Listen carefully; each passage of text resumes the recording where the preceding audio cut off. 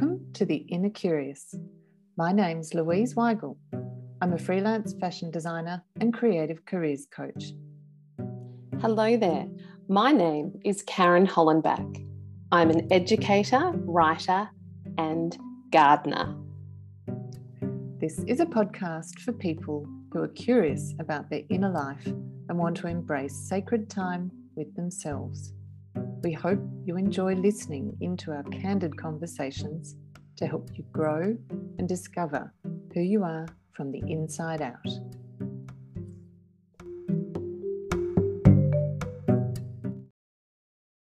Welcome to today's episode. Today we're talking about one of my favourite topics, books. Yay! So the overarching theme of the books we're presenting to you today as food for thought is the books that have had a significant impact on how Louise and I think or operate and how they've affected our inner curious. And I'd like to start with a definition from a book that I bought last time I was in a bookshop. And the book is titled Book Nerd by Holly Maguire. Book nerd. A fanatical book lover, someone who cannot exit a bookstore or library without at least 2 books in hand, otherwise known as a bookworm, a bibliophile, and the best kind of person. I do love that. Love it. Beautiful illustrations in that book too. All right, let's get started. So we are going in chronological order. Before we dive in, how do you describe your relationship with books generally? There's some quirky things we need to know about you, Louise, in regards to what you do with books? Good question.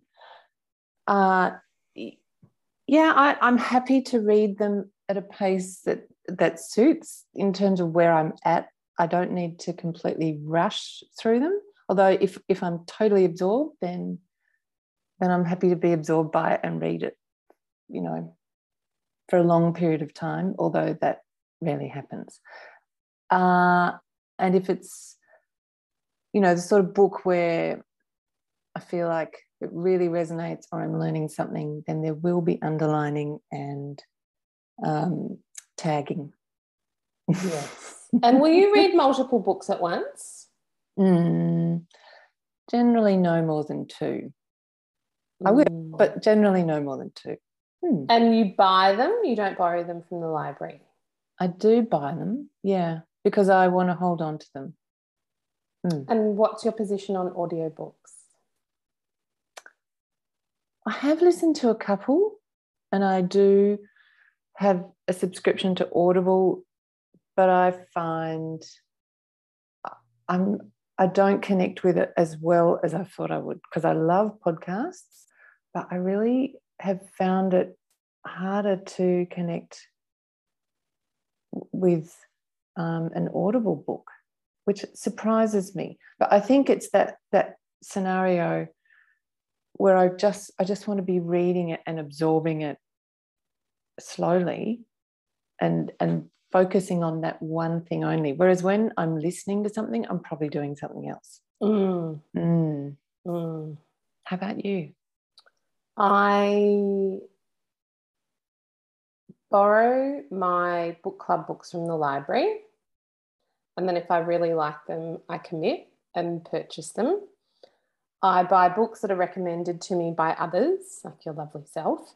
I'll purchase them from a local bookstore. I cannot walk out of a bookshop without purchasing, and I have recently subscribed to Audible and enjoy it for more technical books that I've had maybe trouble sinking my teeth into. So good examples of that would be Sand Talk by Tyson Yunkaporta, Digital Minimalism, I really enjoyed as an Audible book, and I'm currently re-listening. I read it the first time, Quiet by Susan Cain, which we'll talk about today. So I really, I think I agree with you. You can't concentrate as much. It's a different experience. And I love that. I am that person that loves the feeling of a book when I have finished it and the smell of a book that I've borrowed from the library. That smell. I know that smell.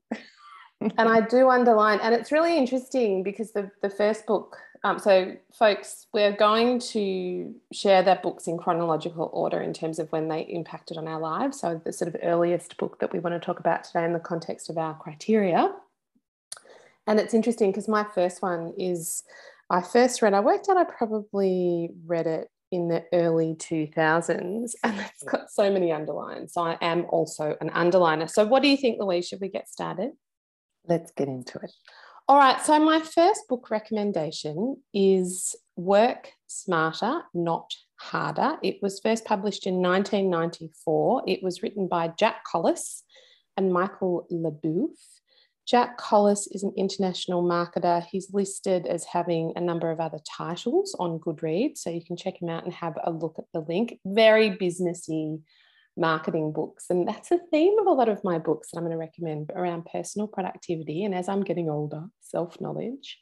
So this book, I think, is suitable for anyone who's a new manager, is managing overwhelm, wants to get, or someone who just wants to get their act together and develop more momentum and self-discipline. This book is just packed with tips. It's broken into 5 parts, which include the effectiveness plan, launching yourself.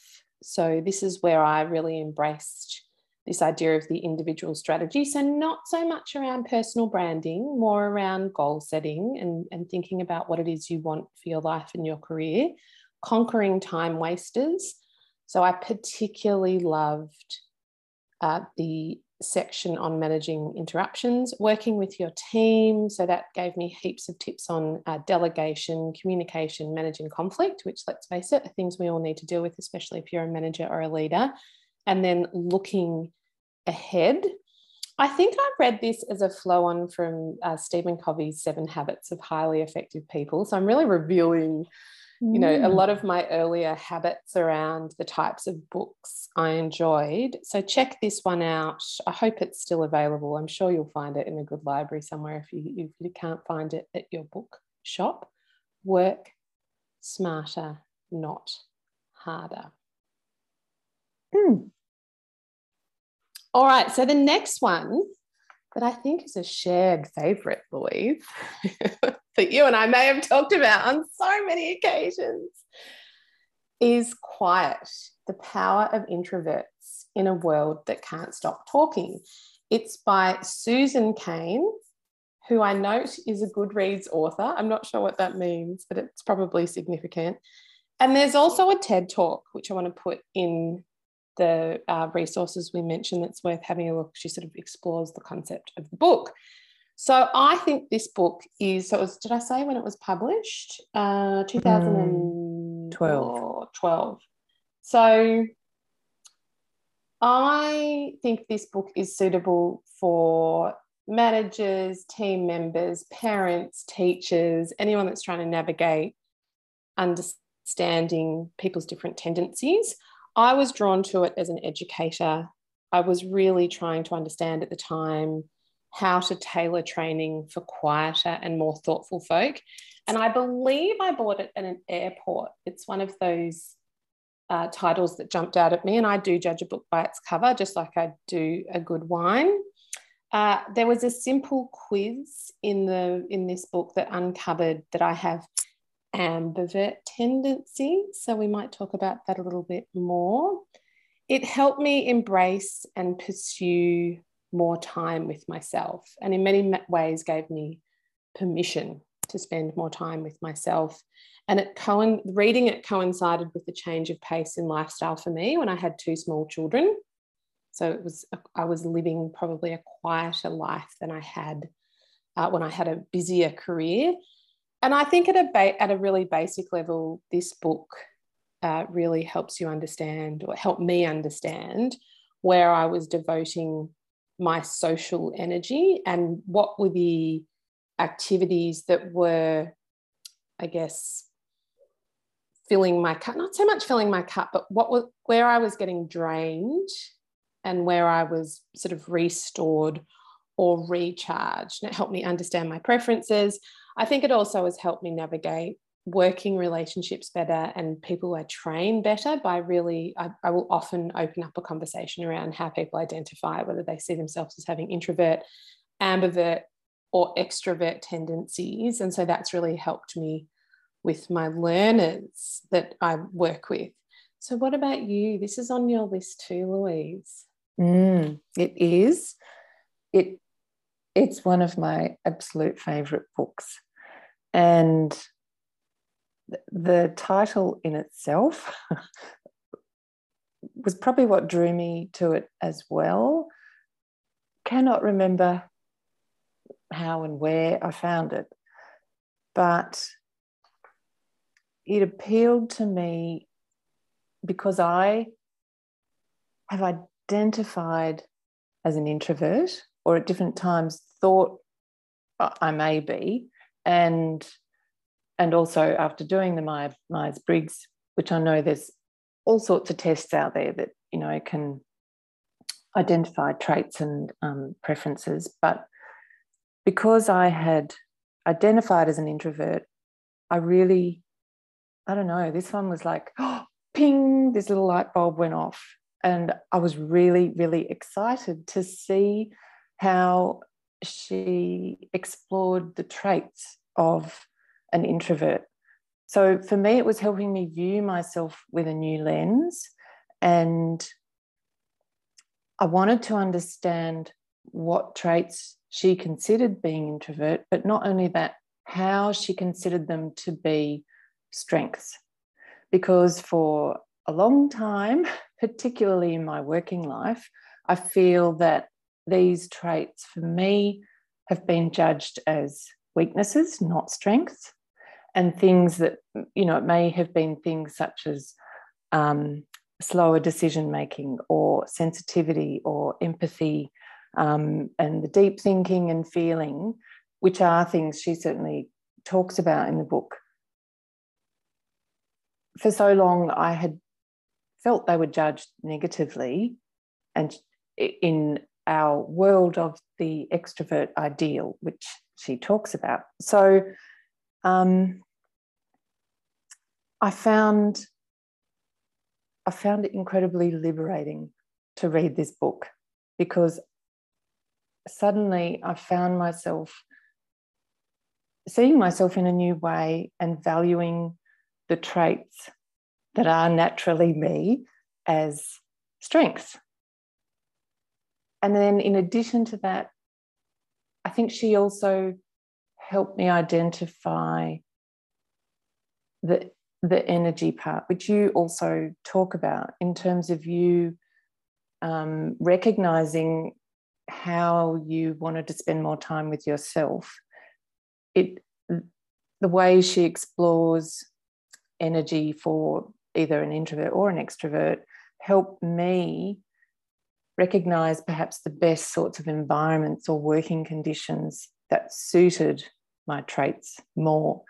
So, you know, I will naturally gravitate to smaller groups or one-on-one conversations as opposed to bigger groups. And I have also found myself working for smaller business as opposed to larger business. I've tasted both, but I found myself being more comfortable in those sorts of smaller groups.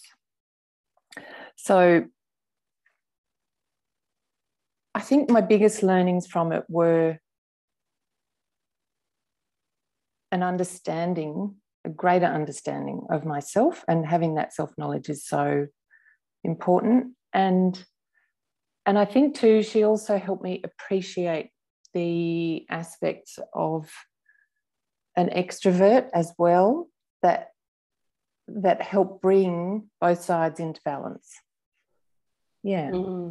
There's so much in that. And I think you mentioned the Myers-Briggs. I like to say, misdiagnosed as an extrovert in that. So there was no ambivert option. It was just you were E or you were I. And so I think I took on the persona of an extrovert, and I'm, you know, in some situations I am an extrovert and I'm never an introvert. However, I have ambivert tendencies. And so I think I loved what you said in terms of liberation, and I Mm, think it gave. I felt there was and I felt that liberation, and I felt that light bulb. That's why this mm, book was so profound for me too. And I love that it was. I love that I get goosebumps as I'm saying this. That it was we it had this impact on us for such different reasons, and that's the joy of a book, right? mm. I think too, I didn't pick up on it before, but in terms of when I read it, I was in transition from coming out of a really intense working period and moving into a role that wasn't as intense. And I was trying to rebalance, mothering and working, and um, how to also, I guess, embrace my identity that is more me, rather than feeling like I had to perform and conform to, those work environments that are just so full on and intense. And so at the time that I read it, it's like it was an extra dose of, I don't know, like you say, liberation, and I really needed it. Okay, so my next favorite book is called Big Magic by Elizabeth Gilbert. And Elizabeth Gilbert is probably better known for her novel writing. She wrote Eat, Pray, Love, which then turned into a movie. But she does have a mix of titles in terms of the types of writing that she does. So Big Magic, the subheading Creative Living Beyond Fear. I think I read this about a year after reading Quiet. I was still I was in a transition phase from working for other people to start to work for myself. And as a creative person, I'm always curious and interested in, I don't know, how to bring out the best in yourself when it comes to creativity. I've always been really fascinated by the topic of creativity, but also the processes and practices that go with it. So what I found in this book, I feel like for her, it's a love letter to creativity.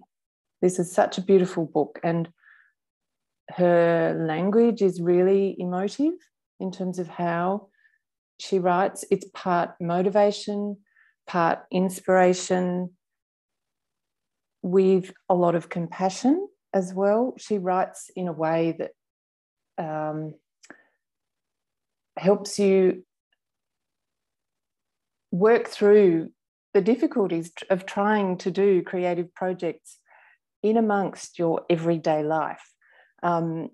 She has 6 chapters, which I'm going to just read the titles of them because I think it really helps outline what it's all about. You've got courage, enchantment, permission, persistence, trust, and divinity. And yeah, it's beautiful, actually. And the thing that I found I learned the most from her in this book is the beautiful way she holds the space in equal measure to acknowledge the enchantment, the mystery, the inspiration that you have in search of the creative treasures, she calls them, that live within inside you, as well as acknowledging the need to approach it as a devotional practice with faith and focus and courage and discipline.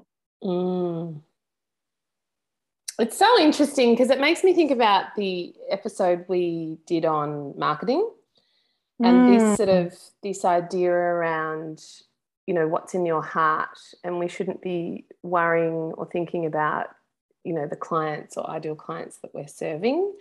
And I think the conclusion we drew at the end of that is that I'm sort of walking down the anti-marketing path, moving towards where you've naturally come from. And you're not shedding any of your amazing creativity. However, you are starting to think about that voice, that different voice of the voice that you put forward. So I find that interesting in the context. I hope other people have listened to that episode on, what did we call it? The art and discomfort of self-promotion. I can see some links to that. Yeah. She has a very down-to-earth perspective around it, but can equally highlight there's an element of mystery and inspiration involved as well. So I go back to it regularly. It's one I dip in and out of. And yeah, like I said, it's got that motivational aspect, but also compassionate. So it's a gift that keeps on giving. Yes, it is. All right, so I think I might be putting that book on my list for on my reading pile. Okay, so my next one, because we're going in chronological order, is Do Open: How a Simple Email Newsletter Can Transform Your Business. Now, it's written by a gentleman, I hope I've got this pronunciation right, David Hieatt, Hieatt. And he's the co-founder of Hieatt Denim, which has a whole story to go with it as well. So he says, for me, the newsletter is the most important tool I have in building a global denim brand, second only to the sewing machine. So that's a really big call, right? So the theme you're going to see with a couple of the books I'm starting to talk about now is they were recommended to me by other people. So I am an advocate of the idea of you are, you're very influenced by the sort of 5 people around you. And this was recommended to me by a colleague who I was talking about wanting to play just show up better or more significantly with my email marketing.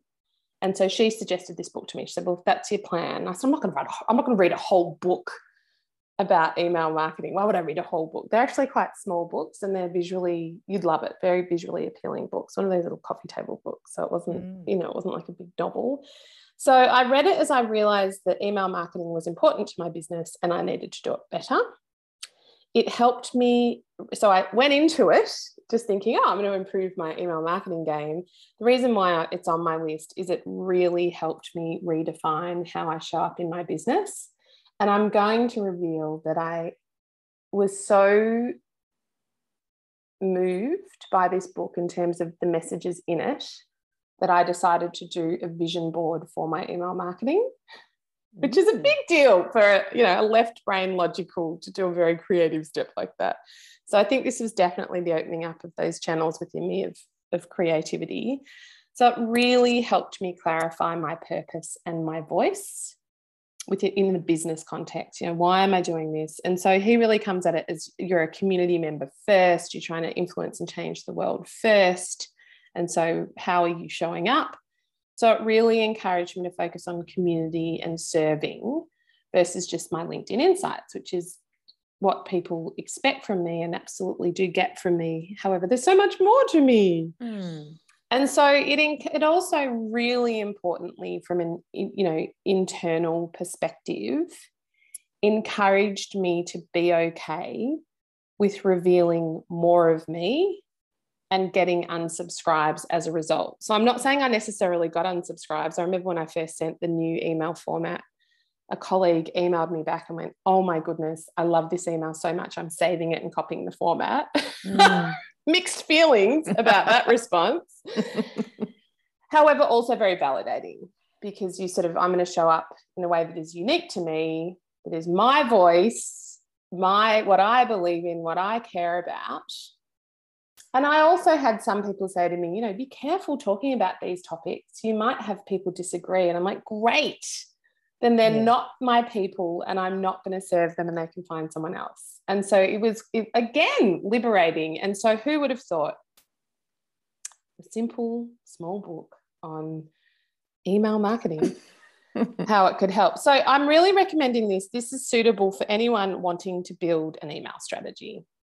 I would love to think that if you're just starting to think about this, and I'm not going to sort of promote the value of email marketing. However, there are plenty of people who do. So if you have decided this is part of your game plan for the next little while, I strongly recommend checking out this book. Okay, Louise, so what's next on your list?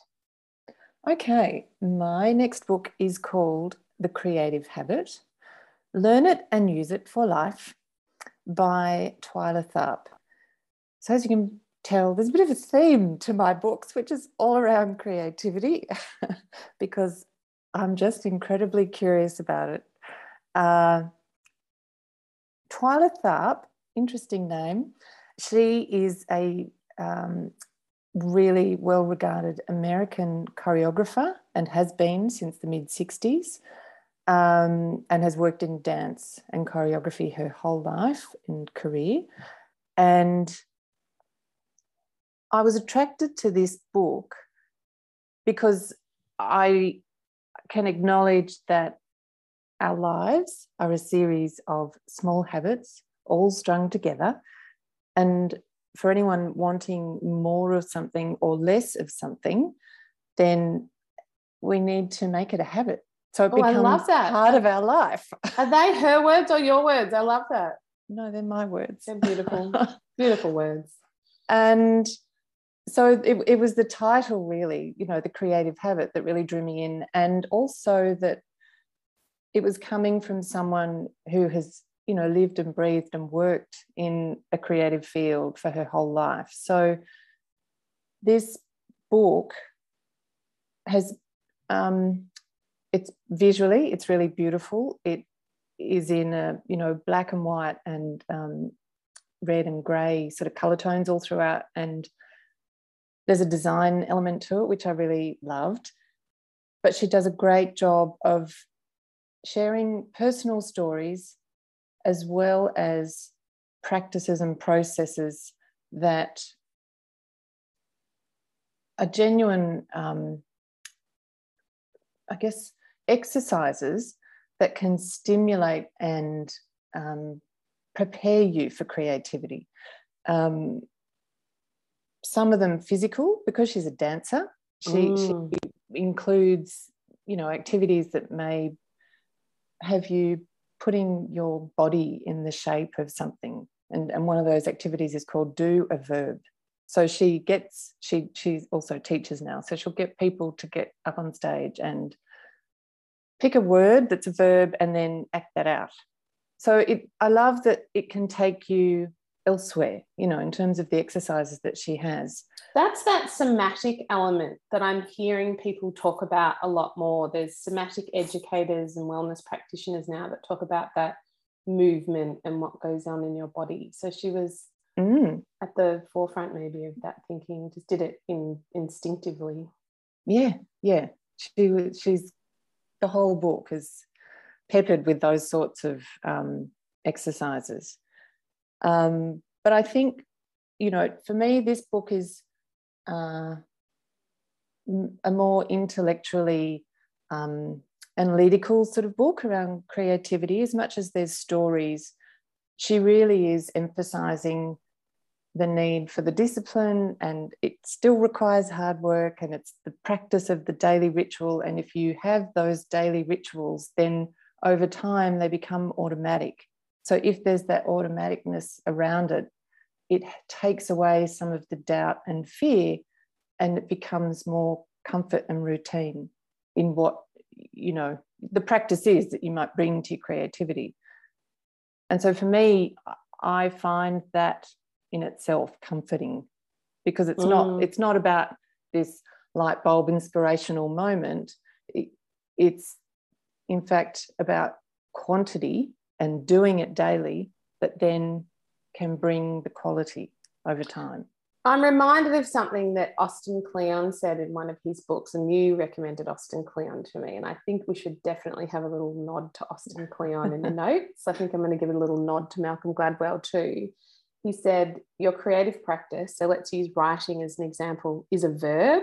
It's something you need to do each day. So this discipline, I think this segue between what's inside us and then creating the practices and the rituals to get momentum, which is certainly a theme with all of mine.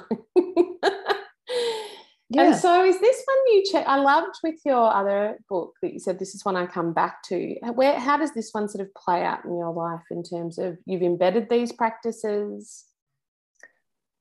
I have, and then I've pulled away from it. And then I come back to it again. And if anything, that's the whole point of the book, is emphasizing the importance of, in a way, having to be rigorous with doing it daily and reminding yourself daily. And I know that, well, from a meditation point of view, that for me that now happens daily. But it's those sorts of rituals and routines that can just help set you up. And that's what I think she brings to it. So I do dip in and out of it, and I find it harder, definitely, which is why I have to go back to these books all the time, to have a creative daily practice compared to, say, if it's drawing or illustrating. I find that harder than meditation. I can't wait to talk about my last book in the context of this. And it also reminds me of Gretchen Rubin, who says it's what you do every day that matters more than what you do once in a while. But yes, Twyla Tharp, The Creative Habit. So who should read this? I think for people who, doesn't have to only be creatives. It can be people who are interested in stretching their perception of how they can bring more habit and ritual into their life. Yeah. I think the creative element would be very appealing to more left brain logical people like me. I certainly feel like reading recommendations from yourself and other creatives in my life, and I'd just like to say I do identify as a creative myself now through my practice of writing. Yippee! Yay! I think there's this whole part of your brain and approach that a personal productivity book by a international marketer is just not going to give you. Like that, you're going to get something from a book like that, but these books that come from more of a space of creativity, so you said she's a choreographer, just tap into parts of you that need to be nurtured. It is. These books are definitely nurturing. So we might be doing some book swapping after this, you and I think so. Although I think if these are books you go back to, they're the ones that, no, they're in my I don't precious. Lend them out. I don't lend them out category. Yeah. All right. So the next one I believe is one that I'm going to recommend, is one that you've also read, and it's not necessarily going on your top list, but I'm interested to hear sort of your thoughts on it. And it's Company of One by Paul Jarvis. So you have also read this, haven't you? I have, yes. So this was interesting because it took me over a year to read. It was sort of a pick up, put down, pick up, put down. And the reason I read it is it was recommended to me by 2 to 3 people, clients and colleagues. So I have this little rule that if more than 2 people who I value their opinion recommend a book to me, it goes on my list. And that's only ever let me down once in my life. So I figure from a statistical point of view, it's worth reading books that other people recommend. I'll read you a little bit from Goodreads to sort of explain what the book is about. Company of One is a refreshingly new approach centered on staying small and avoiding growth for any size business. So the contrarian approach really appealed to me. not as a freelancer who only gets paid on a per piece basis, and not as an entrepreneurial startup that wants to scale as soon as possible, but as a small business that is deliberately committed to staying that way. By staying small, one can have freedom to pursue more meaningful pleasures in life and avoid the headaches that result from dealing with employees, long meetings, or worrying about expansion. Company of One introduces this unique business strategy and explains how to make it work for you, including how to generate cash flow on an ongoing basis. Now, for me, this book was quite simply a validation of my business model. So I didn't read this and kind of go, yes, I need to implement this. I'm living it.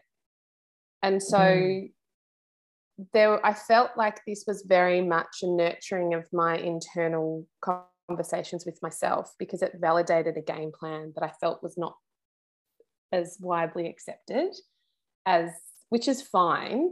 However, doing something that's contrary to what's popular is harder in my experience. And so the messages were around me at the time of reading this book. So it's really around 2019, scale, get bigger, you've run your business for X amount of years now. Why don't you move into an office? Why don't you, all these sort of things that I sort of went, well, I've made some really important choices about the way I navigate my business that work for me. And it is this pursuit of freedom. It's this pursuit of choice, and it's this pursuit of doing great work with great people. And so it was really validating. It was just this really nice, like, okay, yep, I'm on the right track. This is right for me. And do I need to be validated? Well, clearly, because that's why I'm putting this book on the list. And I think also, and we've talked about this before, I think in another episode, it helped me align my values to my work. So it was sort of a reset. And after reading this book, there were some things I stopped doing in my business because I thought it's not really aligned with where I want to be or the contribution I want to make to the world, which was also a flow on from the messages that I'd read in the email marketing book, the Do Email. And so I think this alignment of values, is very, very important. So if you're thinking about reading this book, I think it's suitable for anyone starting out in a business, and really it encourages you to make your own rules, which is effectively what I did and have done and continue to do in my business. There's so many messages coming at you, aren't there, Louise, when you first start your business about the way things maybe should be. So many messages, yes. Which is overwhelming for people, and I think it's unfair. And so if you're experiencing growth in your business and you think, I've got to scale up, I've got to get bigger, do you? So remember why you started. Have a think about your values and the lifestyle. This is really about the lifestyle you want from your business. And look, there are some references within the book that say it's for people leading teams and running departments and department heads. Maybe I think this book is, I've been a corporate escapee for a number of years now, so I could really only see it from the lens of the person running and growing a business. However, have a look at it. If I'm describing you and you're within a large organization, you're running a department that's growing, potentially have a look at it too for you. So what about you, Louise? How did you discover this book, and what impact did it have on you? Company of One by Paul Jarvis. I think I discovered his podcast first before I discovered the book. But I have a feeling his podcast didn't come under the name of his book. I enjoyed the book, but a bit like you, I did find I couldn't read it and just get right into it. I fully embrace his contrarian approach. I like the fact that he's presenting an alternative to scaling and getting bigger, and really questioning that, does it even need to be that way? I really enjoyed that aspect of it. But there was something about, I haven't gone back to it the way I go back to other books. which I find interesting. So I liked the argument he presented, but still found there was something in it that, I don't know, maybe it's his writing, I don't know. Something irritated me. It just didn't flow. I just don't felt it flowed. And so this would be a really good example of a book that I'll probably revisit on Audible. Because you grasp the broad concepts, and it's just revisiting them. And you know, this is the thing. I mean, this is the books that I've recommended are the ones that sort of adjust your settings. So the next book I've got on my list is The Inner Self, The Joy of Discovering Who We Really Are. It's by Hugh Mackay. So Hugh is a prolific Australian writer. I think he's based in New South Wales. And after reading this book, I may have purchased a number of his other books. I first came across Hugh. I feel like I grew up with Hugh. He's been a columnist in many magazines and newspapers, Australian newspapers. And I first came across the idea of this book after listening to a podcast that you'd recommended to me. So it was the Routines and Ruts podcast by Madeline Dorr, and she had an interview. She interviewed Hugh really about the book and the concepts in the book and where we hide and compassionate love as a discipline. So we'll put that in the link. And there's that word again, that discipline word. So 2020, I read this book. It was in the heart of our first, our major lockdowns here in Melbourne. We did go through another series in 2021. And really, for me, this book validated the pursuit of creativity as important time with self. So we can see the sort of pattern here of the books I'm choosing. We sort of move from personal productivity and then, the discovery of being an ambivert, and then the realization that time with self was quite beneficial, and then understanding sort of from a business perspective how I was going to show up and what my voice was. And then that sort of, the U-turn. I think this is really the point at which I took the big U-turn to sort of have more conversations with myself. So I'm going to read something out from the Goodreads synopsis of this book. The Inner Self is a book about the ways we hide from the truth about ourselves and the psychological freedom we enjoy when we finally face that most searching question of all: who am I really? So there's a lot in this one. I highly recommend it as a read. It's an enjoyable read. Hugh writes in a way that I think this is one I moved through quite quickly, and it was lots of underlinings, lots of journal reflections. It's suitable for those exploring what it means to be human, because he talks about this concept a lot. And I remember loving kindness starting to circle as a meditation practice in this book. And then I heard it 3 or 4 more times. And then I love that Chris, you then introduced him to Kristin Neff, which we have an episode on, this sort of fierce self-compassion. And so if you're wanting that reconnection with self, I highly recommend this as an absolutely beautiful read that should go on your bookshelf. You've read this? Yes, I have. Yep. And I really enjoyed it. And I love the way he explores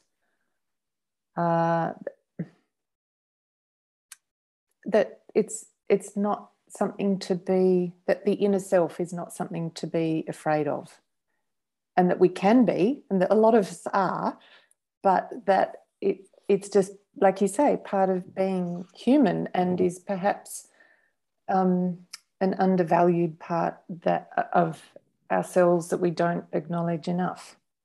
And this, I'd love to read a quote from page 40 of The Inner Self. Yes, it does require courage. It requires patience. It requires emotional stamina. So he's referring to the process of self-examination. He goes on to say, and our fears might be justified. The inward journey might well be painful, but isn't it the universal human experience that painful experiences often produce the most beneficial outcomes? enough said about that book. I think people can make their own decision and check it out. Lovely Australian writer.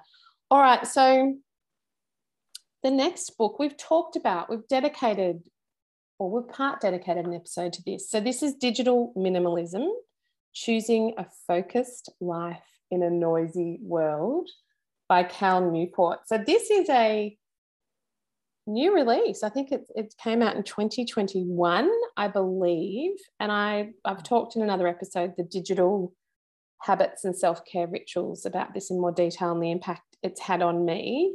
So it was first recommended in the New Yorker magazine email. And came across it at the same time as I was planning to reduce tech in my life, or considering how I might. And I was about to enter a digital spring clean.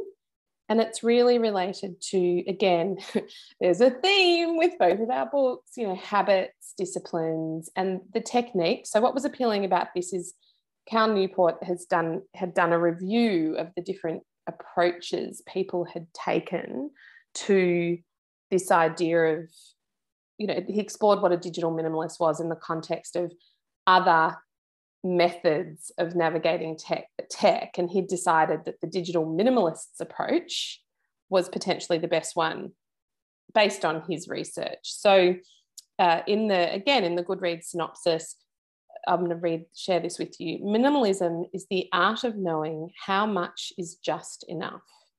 Digital minimalism applies this idea to our personal technology. It's the key to living a focused life in an increasingly noisy world. And this is what you and I talked about in that other episode, around this feeling of tech having this potentially unhealthy, impact on us. So if you are feeling this way, this book is suitable for anyone who's wanting to review, reset, reframe their relationship with tech, or the role of tech in your life. So we're not throwing out technology as a tool, except this book is advocating it, saying it absolutely will enhance your life in different ways. The point is you've got to take control and be more mindful. And I think that was my biggest insight after reading it. It's just being more mindful about how you spend your time, regardless of tech. Just how are you spending your time, and then what role does tech play in serving that? And again, I think there's this theme of it definitely helps with personal productivity. And I've continued to, it's interesting because, so my final book that I'm recommending is Deep Work, Rules for Focused Success in a Distracted World, also written by Cal Newport, and importantly written before he wrote Digital Minimalism. And so I literally just finished this, and it had to go on my list because it just connected all the dots of starting with Work Smarter, Not Harder. I feel like I've come this sort of full circle to, embracing my inner world, understanding myself, my values. All those books have taken me on a beautiful journey. And this one was really the roadmap for me of how I am going to live the life I am imagining for myself. And so the title is interesting, Rules for Focused Success in a Distracted World. And it has chapters such as be hard to reach, quit social media, like these really big concepts. So again, is it contrarian? Maybe. Is that why it's appealing? Maybe. I think it's just a really practical level because of who Cal Newport is. And you can read more about him. We'll put the link in. He just comes from such a place of, when someone comes from a place of research and findings and then practical tips, that is very appealing to me. So I was reading Digital Minimalism. He referenced Deep Work. He referenced sort of how that triggered, his decision to write.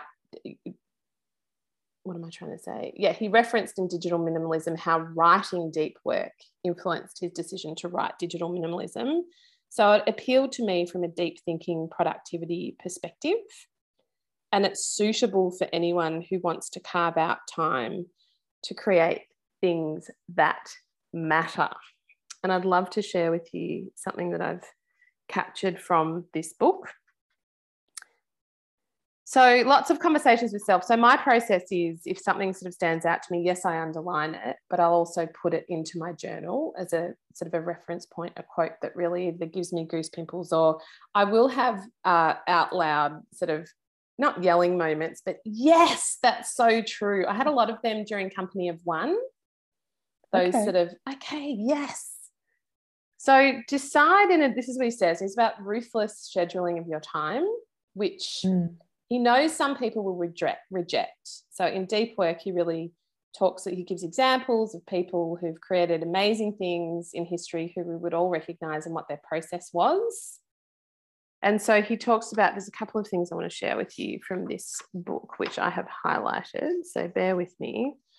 A commitment to deep work is not a moral stance, and it's not a philosophical statement. It is instead a pragmatic recognition that the ability to concentrate is a skill that gets valuable things done. So I just think of the third book you recommended and feel like they were the insights that you drew from that her whole practice around being a verb and the suggestions that she's making were helping you get into that groove of doing deep work. So he talks about, I became ruthless in turning down time-consuming commitments and began to work more in isolated locations outside of my office. So there's that word isolation, which is very much related to my insight around ambivert tendencies and time with self and time alone. And then finally, he shares, decide in advance what you're going to do with every minute of your work day. Overcome any distrust of Overcome any distrust of structure if you want to approach your true potential as someone who creates things that matter. I find it interesting the way he phrases that, overcome your mistrust of structure. So he's really referencing his work time. And the point he makes is that as a professor going up for tenure and a parent with, I think he's got a number of children, he was able to produce, he sort of talked about what your life should be as a professor, and that you work crazy hours, you don't see your children, and the expectation is you've got to produce all these journals or journal articles. And so he was able to give stats throughout the book, and he calls them leading measures. So he has this idea of leading measures that rather than, if you track your deep work hours, that's a leading measure, because the more time you put into deep work, the greater the results you're going to get. If you track number of books written or number of journal articles written, that's not really tracking the behavior or keeping your eye on the behavior that's going to get you that result. So it goes into an inordinate amount of detail, which my brain really enjoyed, because it's one thing to present a concept. It's another thing to give lots of detailed examples as to how you would bring this to life. And so that's why I really enjoy Cal Newport's book. So I've consumed Digital Minimalism and Deep Work within probably 3 months of each other. And, other people would be familiar with a couple of these other titles, but I think Deep Work is probably the one he's most known for. And I imagine Digital Minimalism will become one that a lot of people embrace, potentially in a pursuit to reduce tech or corral tech in their life. But because I think I should know this, I think he's not a computer scientist, but he comes from a data perspective. He's quite unemotional.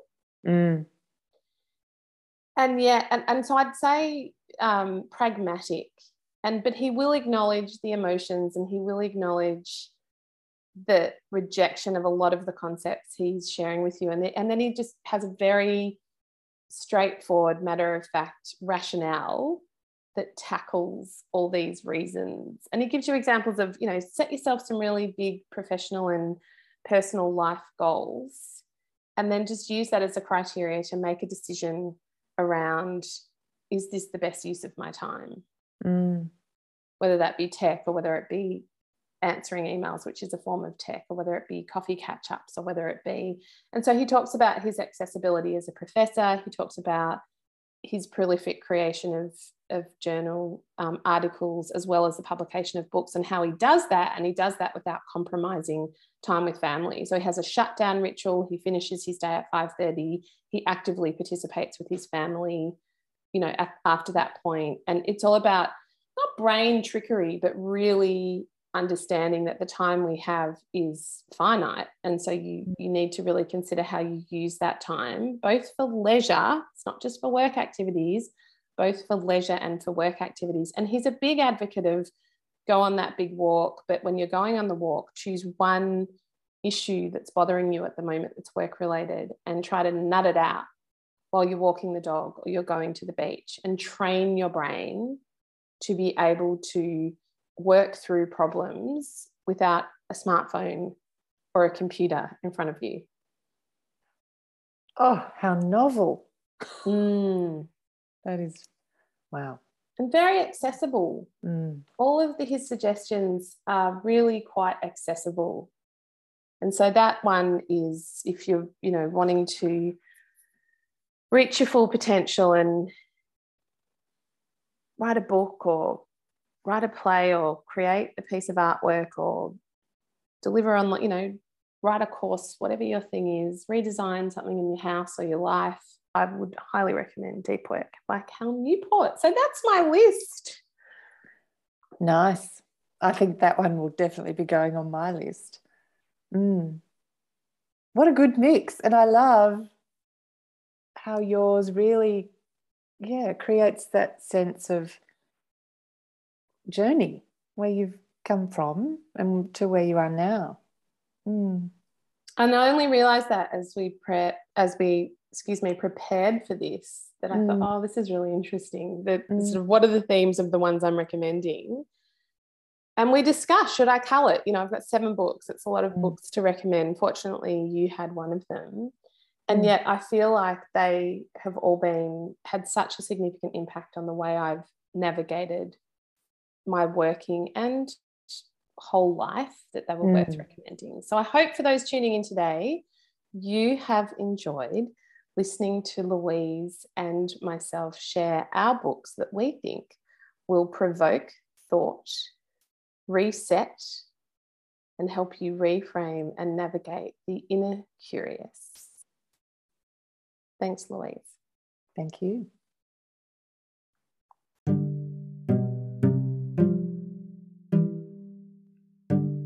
Thanks for listening to today's episode.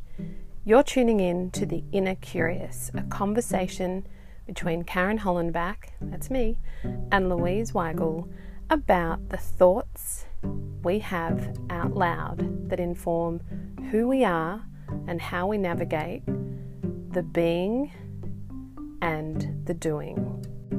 If you enjoyed today's episode, please subscribe, tell your friends, and share this with someone who you think needs to listen to this right now.